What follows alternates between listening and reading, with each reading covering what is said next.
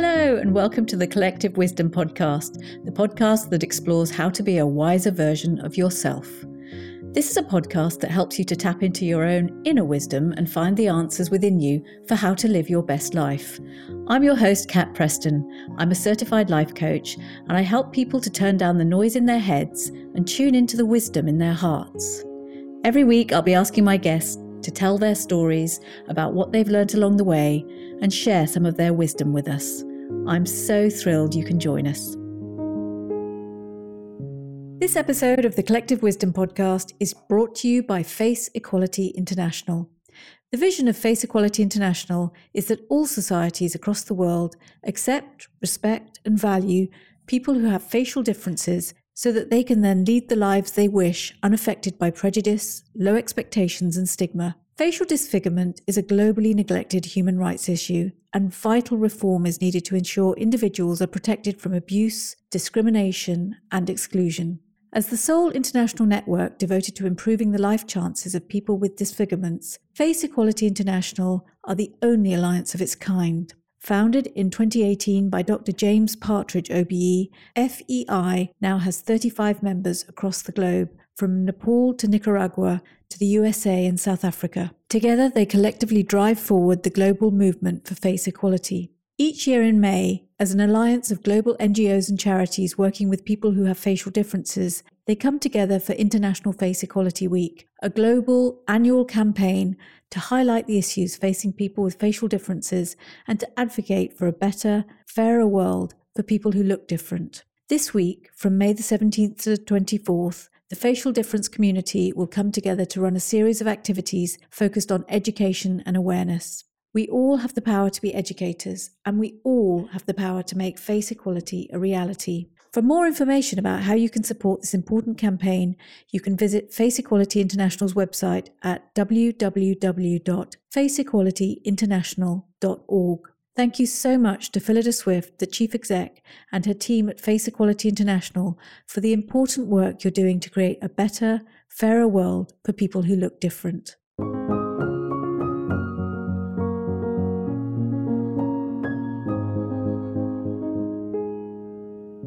Hello, my friends, and welcome to episode 2 of what's shaping up to be a season of collective wisdom about finding courage in the face of adversity. And my guest this week is no stranger to that idea. Phyllida Swift is now the Chief Exec of Face Equality International, a role she stepped into after the untimely death of her predecessor and founder of the organisation, Dr. James Partridge. James very sadly died in August last year, and Phyllida has asked that this episode pay tribute to the incredible man that he was and to his life-changing work as the pioneer behind the facial equality movement. James founded the charity Changing Faces after he suffered severe burns to his face as a teenager, and went on to set up Face Equality International back in 2018 to unite organisations fighting for facial equality globally, as he understood the power of the collective to really have an impact. As Phyllida herself explains, he worked tirelessly right up until his death, helping people with facial differences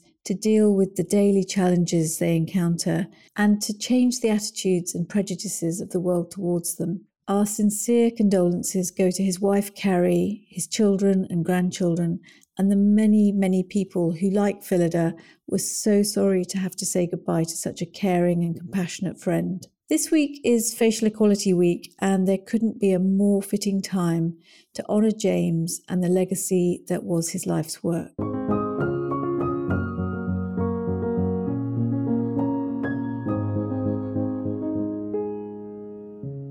My guest today is Phyllida Swift. Phyllida's story is one of real courage in the face of adversity. At the age of 22, whilst volunteering in Ghana, Phyllida was involved in a terrible traffic accident that left her badly injured, including severe injuries to her face. It was an event that must have taken so much resilience and perseverance to overcome. But what's even more remarkable is the way Phyllida has taken her misfortune and used it to propel her into a new life, where she's changing the narrative about disfigurement and facial difference. She's recently taken on a new role as the CEO of Face Equality International, where she's leading a mission to create a world where everyone is treated fairly, whatever their face looks like. I first heard Phyllida's brave and moving story at an event organised by HubDot, and I was so touched when she said that through her accident, the fleeting nature of life was put into clear perspective, and she's come to realise that she has so much more to give the world than the way she looks. Turning adversity into such a positive and becoming a role model for people affected by facial difference and disfigurement has clearly given Phyllida a new sense of purpose, and there's no question that she's empowering people and helping them to raise their self-esteem, as well as fighting to change attitudes and misconceptions about physical differences. She's someone who clearly lives by her own mantra of work hard, play hard, and be kind.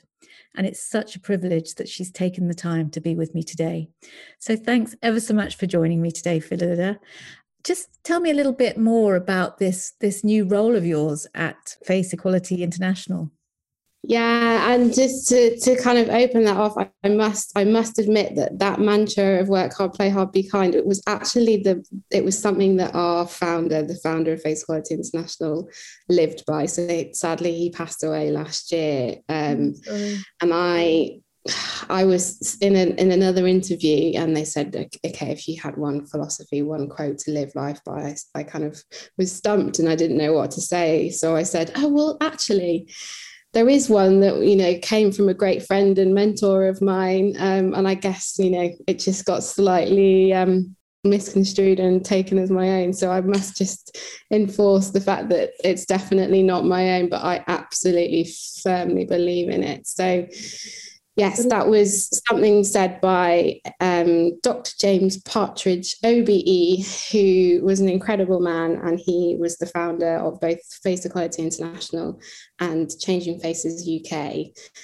So he was a burn survivor himself, and similarly to me, he was in a car accident when he was 18 years old and came out with significant burns to his face and body.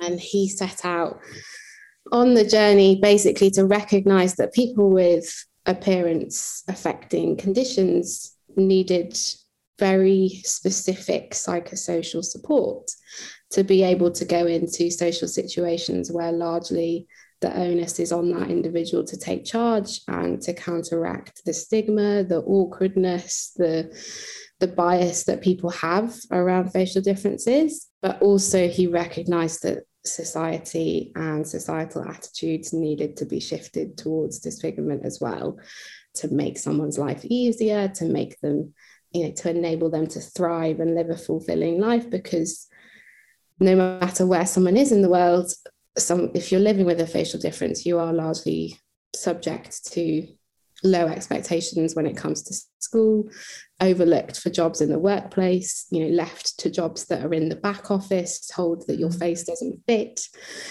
or whether you are subject to abuse online or in the street, whether it's hate crime or prejudice at large. The experiences are largely the same no matter where you are in the world. They might be slightly culturally nuanced, but largely the landscape is shaped by a really negative public perception that is perpetuated by the media landscape and the fact that we live in a society that is so susceptible to that look perfect culture that we see online, that we see in magazines, that we see everywhere. So we're really about challenging that. And that's, which is why what you're doing is such important work and powerful work. I mean, I think being thrown into something like this, and the people that you're representing quite often were maybe born, with facial disfigurement, that, I think suddenly finding yourself in that situation is something that can really bring it home to you how much it's just not fair. It's just not, this is not how it should be. Yeah. And you said it exactly there. So whether it's a condition that someone might have been born with, or like mine, where it's acquired throughout life. And it's important to state there the use of the term disfigurement. I know that it's not always that widely accepted. It's quite clunky, it's quite medical, but it is what's enshrined in the Equality Act. So it gives people that legal protection that we are desperately trying to help people to assert and trying to make sure that is, lived out. I would say that visible difference and facial difference are largely a bit kind of safer to enter into a conversation with. But in the same way that we've come a huge way in recognizing that people can self-identify their gender identity. I think if there was one takeaway from this call that people could take forward into their day-to-day lives, it's to enable someone with a facial difference to self-identify in that same way. Yeah, absolutely. But it's really important not to shy away from using disfigurement, because it is what gives people legal protection, and not using the words that gives people protection is actually essentially denying people their rights. Yeah. But at the same time, acknowledging that that is part of you, and to have to sort of almost carry it around like I am my flaw, rather than it just being part of who you are. And acknowledging that we're all very different, that we all have flaws. Some of them are visible, some of them are less visible, but really it's about saying, understanding that this is why the language thing is so important, I think, to understand what, almost to say what makes what is most comfortable for you, how do you want that to be described, but not to be the only defining feature. It's not who you are. Yes, but recognizing also that this is where I take a lot from, the disability rights movement, where again, there are a lot of parallels, because largely I think living with a facial difference is a lot like the social model of disability. So for anyone who isn't familiar with that, it's about saying that we are more disabled by society's perceptions, by the barriers that are put in place, by a lack of expectations, by the barriers of people's attitudes, than we are by physical barriers, which is so much more aligned. And there is a massive movement towards saying, there is, disability, disfigurement is not a bad thing. Yes, that element of the word has negative connotations, but actually, this is me. This is who I am, and actually, it's the perception that is negative. It's not that embodiment, that identity itself. And I firmly believe that in order to grow, in order to truly make a difference with this movement, it's about commanding respect over pity or over vulnerability, because this is my universe, this is my life, and it's no less valuable simply because society perceives me to be potentially flawed. And it's that freedom from judgment and prejudice, which is what you're up against, whether it is about, in your case, it's about facial difference, but that's the same whether you're talking about gender equality, racial equality. It's not being judged by something that's an outward appearance. It's about judging the and do we even need to judge, but really talking to the person behind the facial disfigurement, which is, I think that is probably for me the most important part of your message. That's what resonates so massively. I think because of the way you were put into that situation so suddenly, it was probably even harder, because you wake up one day, you were a 22-year-old, and then the next day you're a 22-year-old with a huge disfigurement, and having to heal physically, but also then to suddenly, as you mentioned the word pity, and that's to suddenly find yourself as a real victim of people's judgment and prejudice is what struck me. Yeah. And that, that isn't a linear journey. That isn't to say that one day I woke up and I didn't have that, or one day I woke up and all of a sudden I felt confident or felt like myself again, because you're completely right. So much of our identity is tied up in the way that we look, and the way that we express ourselves. And I then no longer felt like myself because I didn't look like myself. And I, particularly as a woman, this stuff is very, I do feel like as a woman, our looks are that bit more prized, or that bit more tied up in our worth, or the perception of our worth. And I was very young. I was 22, and at that point I was in between my second and third year of uni, and going out and getting dressed up and just doing all of the things that your average 22-year-old did. And then I came back to my third year, and I had a fringe cut in, and I didn't want to wear bright clothes anymore because I didn't want to attract attention to myself. And I had that kind of temporary identity crisis.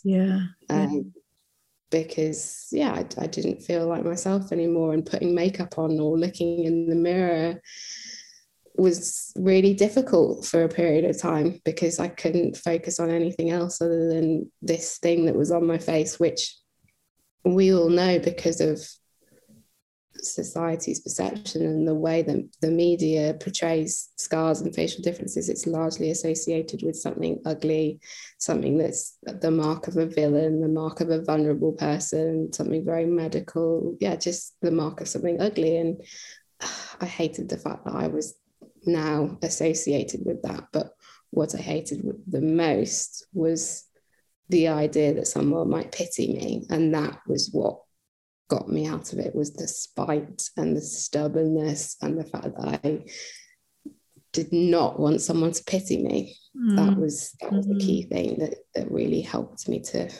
And I think that must be so true of anybody in your situation. You know, we don't crave pity. We don't want to be a victim because that keeps us, you know, it reinforces that lack of agency. And what you were describing of, you know, it affects your self-esteem, obviously, but it's really about how other people reflect it back to you, and that therefore you do hide. And, you know, and that's, I think, the work you're doing, especially, you know, around the coaching that you do with people with around body consciousness and body image, is so empowering, because it's that self-esteem point, helping them to really dig into that idea that this is about them and not, but we need to change society at large. That's the thing. We right now we have to meet people where they're at, and we have to recognize that people aren't a monolith. Not everybody's experience is the same, and you can't assume that everybody is at that point in their journey where they're ready to, you know, go out there and be an activist and say, you know, you're the problem, not me, because it's a massive undertaking, and we can't deny the fact that we do currently live in a society where living with a facial difference is really hard. But both missions need to work in tandem. Like, we need to recognize that people need adequate psychosocial support that recognizes the unique perspective of living with a facial difference, at the same time as working to educate the general public and working to ensure that policy gives people adequate protection, and making sure that schools can create inclusive learning environments, or that businesses understand how to recruit inclusively, and ensure that workplace bullying doesn't happen. It all needs to kind of move in the right direction at the same time, which is why Face Equality International was set up, because it is a membership organisation. So we're the umbrella that bolsters and capacity builds all of the NGOs and support groups that work with different communities with facial differences all over the world. And we just really help them to have a stake in the global movement for face equality. Yeah, so I was really interested actually in what's the sort of the day-to-day work. What kind of campaigns are you organising? I mean, it's a really exciting role that you've stepped into, CEO, and at a really impactful time. It's fascinating but terrifying. I mean, so where I used to work very closely with James, the founder, on the communication side of things, my bread and butter and the things that really drive me are the campaigns that are about, you know, working closely with the media. So last year we published an open letter in response to a casting call that was made for a new Amazon Prime Lord of the Rings series, which is being produced in New Zealand. And they put out a call for people with missing noses, missing eyes, bulbous noses, scarring. Oh my God. Like a really offensive casting, like funky looking people in inverted commas. So it was, you know, the plain language of it in itself was offensive, but it was also the indication that people, real life people with facial differences, were being asked to play the roles of what we would assume would have been orcs and like non-human, effectively monster-like characters. Like you say, reinforcing all those stigmas and yeah. And so historically, people with facial differences have been dehumanized enough, let alone for us, in 2021 to be playing out that narrative and causing viewers to conflate human and non-human. And we know from research that when, the counter argument to this is, of course, people can make the distinction between real life and make believe, or of course, people can make the distinction, but we can't. What we see on screen, what we see in the media, what we consume does influence the way that we perceive other human beings, in the same way that it does race, in the same way that it does absolutely all other human beings. And for some reason, it hasn't yet been recognized, the real life impact of when we see every other villain on the screen, every Bond villain, Scar in The Lion King, when we see all of these characters who have facial differences playing these characters that are morally deficient and villainous, and it just, it shapes young minds as well, in a really, really largely negative way.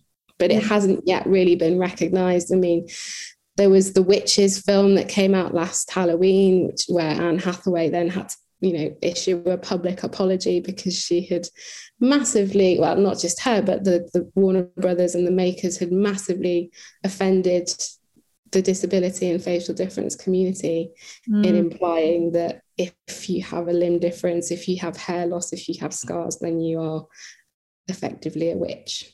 So, or less than, generally, just less than, exactly. And that is less than is a key thing here. It doesn't matter whether it's largely whenever we see someone with a facial disfigurement on our screens, it's either as an object of pity or it's inspiration porn. But it's still other. It's still not normalized. It's still not leveling the playing field, and it's still not giving someone that respect and that human respect that we should all be entitled to. This I mean, it's become about equality, and I was really interested in whether, when you look back, do you see yourself as someone who, at the age of 22, you've really found your voice, you really are so articulate and eloquent, and you're changing lives through the work you're doing. But do you think that was inside of you at the time? Is that something that's you've had to build up to? Do you know what? Probably not. I mean, it's like, I was never someone that saw myself in this position. It's all just kind of snowballed. I mean, even me ending up as the chief exec, I have to pinch myself constantly because it's like, oh God, I wake up almost in cold sweats, like in the middle of the night, like, oh God, like, what have I done? But at the same time, it's kind of, it is now what drives me. And there must have been a desire in me. I mean, I was always kind of interested in philosophy and ethics and right from wrong. And there was definitely something in me that had a strong sense of like a moral compass. And I do feel like this has become the making of me, almost. Because certainly one thing that struck me is when I think of you and I see you, the word integrity just is, that's just there. And that was why I was wondering whether you stepped into that integrity or whether it was always just there. But that's almost part of the message, is that beneath all the layers, all the outward appearance, which we are so bad at, that's what we measure everyone by. What you're looking for is those real core values of resilience and courage and wisdom and integrity. And that's what I see when I kind of engage with you. Yeah, I mean, that's so kind of you to say, and I'm the worst person at accepting compliments. Like, I'm the biggest self-deprecator, but I do think that that's also kind of part of part of relating to people and part of being vulnerable and part of recognizing that we all are just utterly like human about these things. But I don't know, wisdom to me is also kind of just a mark of like trauma. And I've had a lot of trauma in my life. It's not just to say that this was the only thing. When I was 15, my elder brother, he was 2 years older than me, he died in a car accident himself. Oh my goodness. So from even as a teenager, I had that, again, that life altering, just world crashing down trauma and grief. And again, it's only in looking back upon those moments that it becomes wisdom. And I mean, you can't be that wise it becomes in the moment, but a tangible lesson that you can pass on, and you wouldn't force it upon anyone, but it is the thing that ultimately can shape your life in a way that makes you take these moments and learn from them and say, look, life is shit. Life can be really, and what you were saying, really awful. I think it was in the TED, you did this brilliant TED talk, which I'd recommend anyone who's interested in your story goes and watches. It's so brave. But you mentioned the sort of the nature of how fleeting life is. You realize that things can change in a moment, especially with things like car crashes. And, we all assume that life will just carry on. And you're somebody who's almost taken that and just intuitively are acting on it. It's like make everything of the life you have while you have it, because there's no guarantee. Yeah, and that's not to say that it doesn't take its toll. Like, I know that actually sometimes that's not necessarily the healthiest coping mechanism. Like, I do take things and I'm like, okay, cool, how do I just go into action stations and I just go into like, okay, how can I turn this into a positive? I mean, I rang up Changing Faces like a month after I had my accident, and I was like, cool, what can I do? How can I get involved? Seriously? And they were like, I think you need to take some time. Yeah.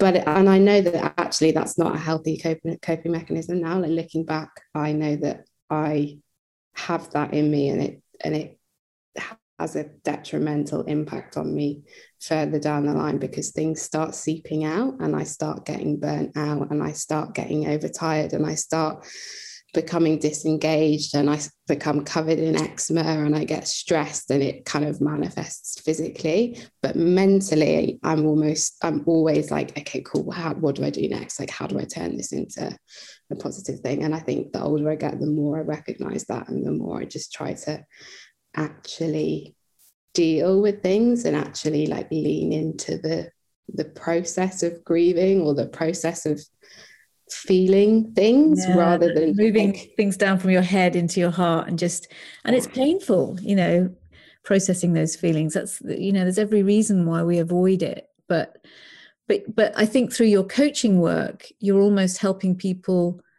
to do that. You're saying, don't rush it, meet things where they are, take your time, slow down. That's part of what that process must be, to work with people. Yeah, exactly. And all of it is so personal as well. And no two experiences are the same. And what might seem, from my perspective on paper, as someone who's got it together, or someone who's dealing with it, or someone that's harnessing it in a positive way, that doesn't actually mean that it's actually healthy. No. And it shouldn't necessarily be something that should be looked up to, because it needs to be a very personal process, and I only retrospectively understand that I've still got a lot of processing to do, and that comes out when, like I said, when it gets to the end of the week and I'm just like exhausted. Yeah, and even just the sense of, I mean, I guess that loss never goes away. There was 22-year-old Phyllida before the accident, and she's still there inside you. There must still be a process that you have to go through of yes, she's not there in a way because I've evolved into who I am now. But Yeah. And that the whole grief narrative is definitely, I think in terms of someone who has sustained a facial difference, there is an element of grief there. yeah, And that can be both a really empowering narrative, but it can play into some of the tropes and the stereotypes that have kind of been detrimental to this community. I mean, largely we don't want to. So, for instance, if you are a parent and you find out that you're going to give birth to a child who has a facial difference, there are lots of articles out there that will recognize that is almost a sense of loss. Or I've had conversations with it's just, but then part of our work as an organization is about helping people to recognize that it's not a loss, that it can be a positive thing. And actually, yes, public perception right now where we're at might make you feel as though that child or your friend or yourself might not be able to live life to its fullest, but actually you're being sold almost a lie there. And what you're doing is swimming against the cultural tide, which is exhausting, and making those shifts, it's slow, but you have to, you just try and keep it moving in that direction, but it's hard work to upend those tropes. We're unpacking, it's even to this day we're still seeing kind of tired old narratives on our screens that are being almost glorified. I mean, The Greatest Showman is probably a kind of cultural reference that lots of people will understand from recent years, where it's like this amazing, like kind of Hollywood film, and there's all of this great music and songs about loving yourself, but actually it's still digging up an old story about what was essentially a freak show. Or, Phantom of the Opera, or The Hunchback of Notre Dame. And it's like we are still very much influenced by some of these narratives about what might have been okay or what might have been the state of play in the past, but doesn't need to be now.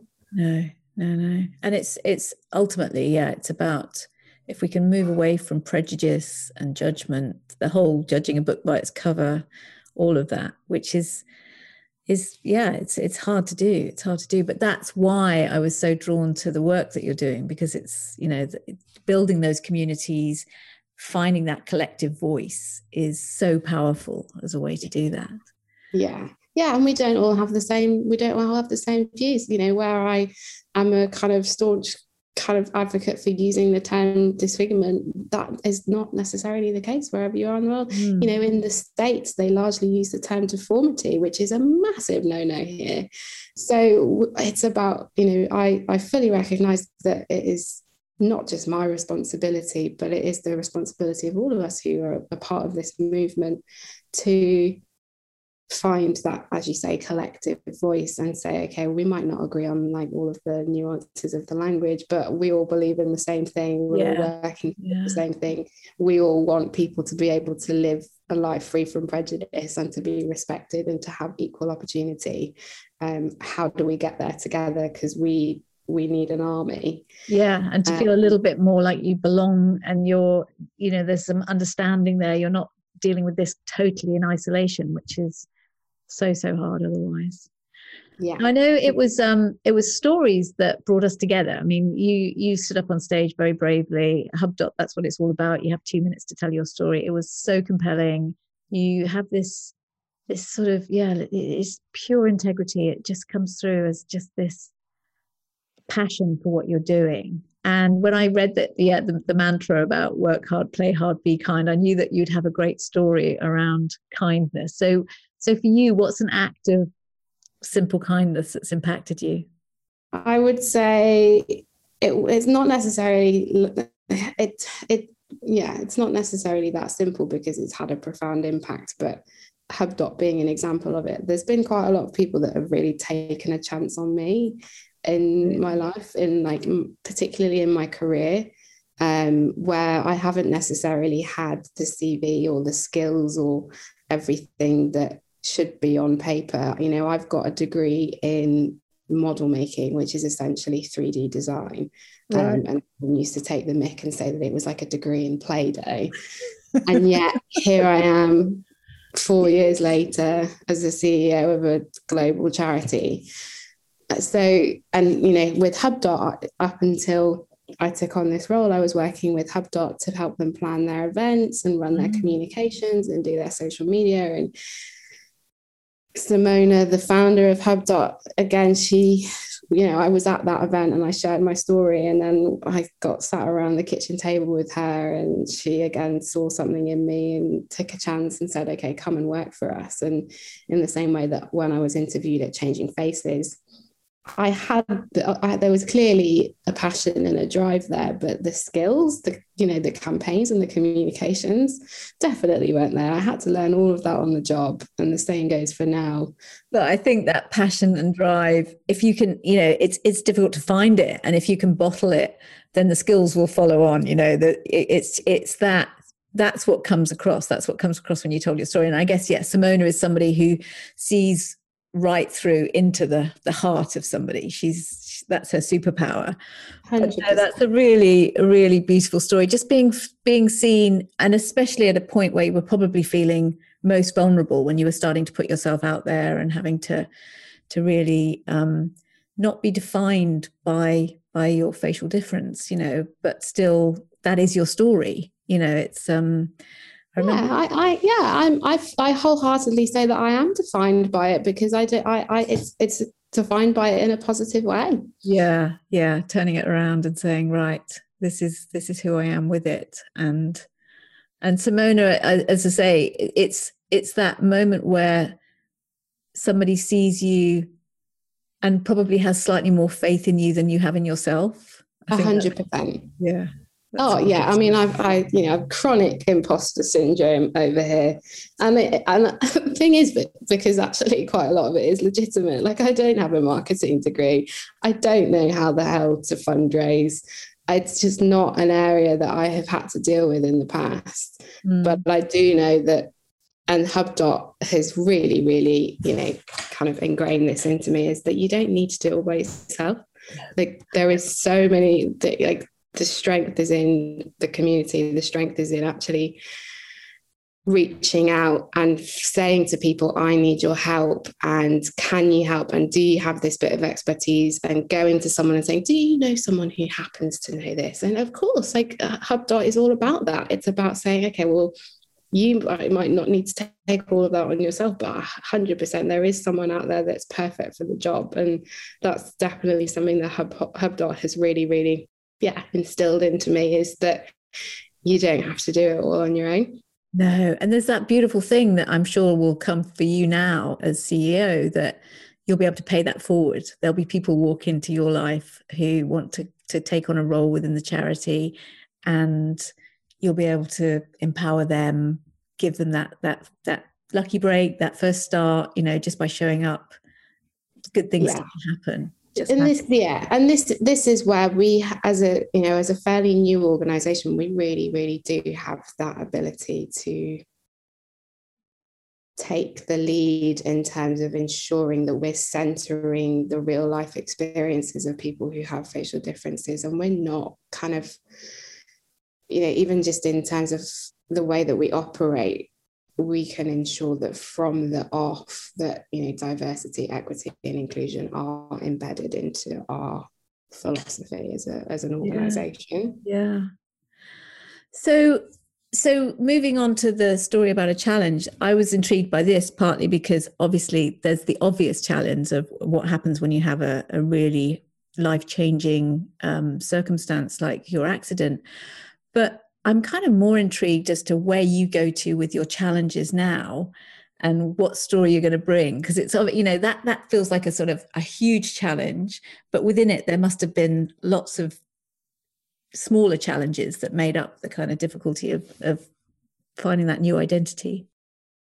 Yeah, I mean, and it's definitely not like as I said, it's a constant roller coaster, and there will always be challenges. And the challenge for me is when you think that something's going to land well and that someone's going to understand it, or that a campaign is going to hit and people are going to get involved, and then you get that combative kind of response, or you get this is just the snowflake generation, or you're just being overly politically correct, or this isn't a big enough problem for us to take into consideration. So for instance, the Lord of the Rings open letter, I mean, that after some time, it took about 6 months for that really to have any measurable success. And that success was in that Jacinda Ardern's team, we reached out to the New Zealand PM because the production was being made in New Zealand, and she's obviously well known for being just pretty right on, just really cool. Yeah. Like all the cool wrapped up into one woman. How did she manage that? Yeah, so we reached out to her team and we were like, look, this is happening in New Zealand. And finally we got a response to say that they'd kind of registered our concerns, and they reached out to the production and to the New Zealand Film Commission, and they were aware of our concerns and they would take it into consideration. So that was amazing. But actually, when we first launched it, it didn't get the traction, and the traction that it did get was misdirected, and people were saying, oh, well, this isn't really a big enough problem for us to be concerned with, or it's just creative license. Why are you trying to tear down, the institution that is Lord of the Rings? Yeah. And the challenge for me there is one that I've been, leading on this campaign, and this is something that I've been working hard and devoting my time to, but also everything that I do now is something that I have this huge emotional attachment to. And when someone doesn't get it, and when I have to explain to people why something that directly affects not just my life negatively, but the lives of so many others, and the damage of this for the generations to come, for the children who are then having to go into school and be told that they look like an orc, or told that they're Freddy Krueger, or told that they are a villain. When that is kind of denied, and when people don't believe it, that is a massive challenge for me, and something that I know will have to be something that I have to kind of navigate forever. Well, it comes from your heart. I think to say never is that's a big word, but I think you're going against, the cultural sort of, even the storytelling, there's baddies and goodies. And I think we're starting to come to a point where we really understand that everybody comes at things from a different perspective, that even this notion of good and bad is where does that come from in the first place? It's not helpful.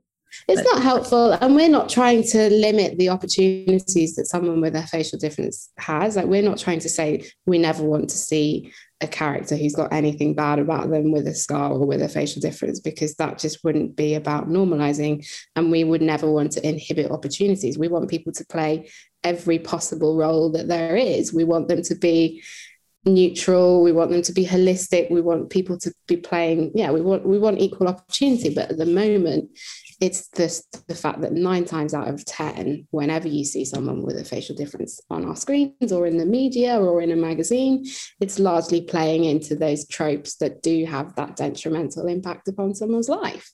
Yeah, and it's coming right from your heart, when it's there, and it's so painful. No, absolutely. And I was really interested as well. I mean, you described the roller coaster, and there's no question it must be, the good days, the bad days, and they kind of all blend into one, but you can never get to a point where you just say, I'm over this now, I'm done with it, much like grief. So where do you go to for those days that you just are feeling low, at a low ebb? Do you have a way of overcoming that challenge? Yeah, I mean, this is definitely something that I have learned and grasped and fully understood later on in life is that those down days are something that I just have to kind of almost surrender to. And I think they're entirely necessary. And I think recognizing that my emotions and my energy levels and the way that I feel are all completely okay. And that if I'm having a day where I just cannot be asked and I want to watch trash TV and I want to eat like knickknacks from the corner shop and I just want to just do all of the things that I know that probably aren't that healthy in, you know, in inverted commas, but actually I know that are entirely necessary. Yeah. You know, that is my self-care, is like trash TV and snacks. Absolutely. And I know that that is entirely necessary now. Like I know that I have to just surrender to the fact that there will be down days and there will be days where I feel self-conscious, or there will be days where I can't be bothered looking at my phone, or I just need to come off of social media or do that. And I just have to say, this is that day. And I need to, even the CEO of a global charity needs to have days where you just sit and if not more, like we're not, as a human being, we're not really designed to cope with that. I mean, this is me saying that I've been downtrodden over years and years of doing it. This is not just me saying since I've been within this role. This is in the past however many years. Absolutely. And just to say that you kind of, there'll be days where what life throws at you is something you can meet, and there'll be days where you just want to be knocked over by it for a while before you decide. And this is me coming to it from quite a privileged position where I can do that. You know, I don't have anybody that relies upon me right now all of the time. I don't have children that need me to pick them up and take them to school and do all and be that kind of caregiver and be that, you know, support giver right now. So whether that is a reality that I am able to indulge in the future is not necessarily clear, but I just fully recognize that, not kind of burying away emotions that are actually signposts to things is definitely something that I need to not shy away from. Especially when it comes to slowing down, taking a bit of time to yourself and just, letting things process. So as you know, we always finish on a story about a piece of music, and I'm sure music has played a very powerful part. I remember one of the most moving things you said was your body is a tapestry of your life.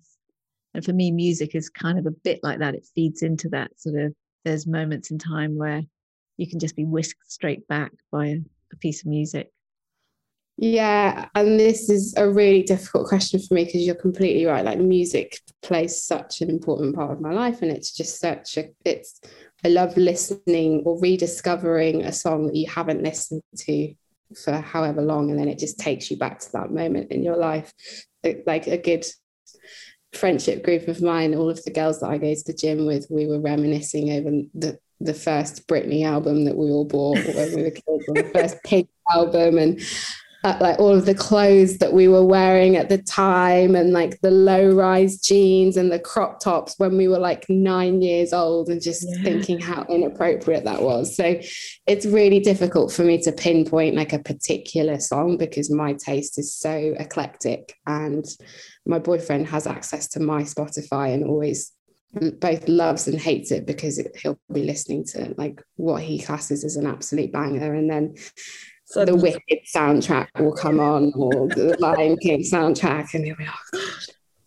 Why did you do that? I mean, I listen to music, but if I could, I'd listen to music all day, every day, apart from when I'm obviously on meetings. Yeah. But when I was preparing for today and thinking about music, I I was actually going through shuffle and Alanis Morissette came on. Oh, the fighter. And she's, you know, I've listened to her my whole life. I remember being a toddler and listening to her in the car, like on repeat with my mum. But at the same time now, actually understanding what the lyrics are and when I want to feel empowered and when I want to kind of gear myself up, I listen to Alanis Morissette, and probably You Ought to Know is an absolute tune. So yeah, and that kind of, for me, that embraces your spirit, which is just that there's a fighter in you, you know, you're just relentless. And you have this sort of, yeah, it's compassion, it's deep compassion that just drives you forward. yeah, for sure. I think I just, yeah, I find purpose in channeling all of my own stuff into ultimately creating change and helping other people, I guess. Yeah, and you're doing that so powerfully. I mean, it's just amazing work you're doing.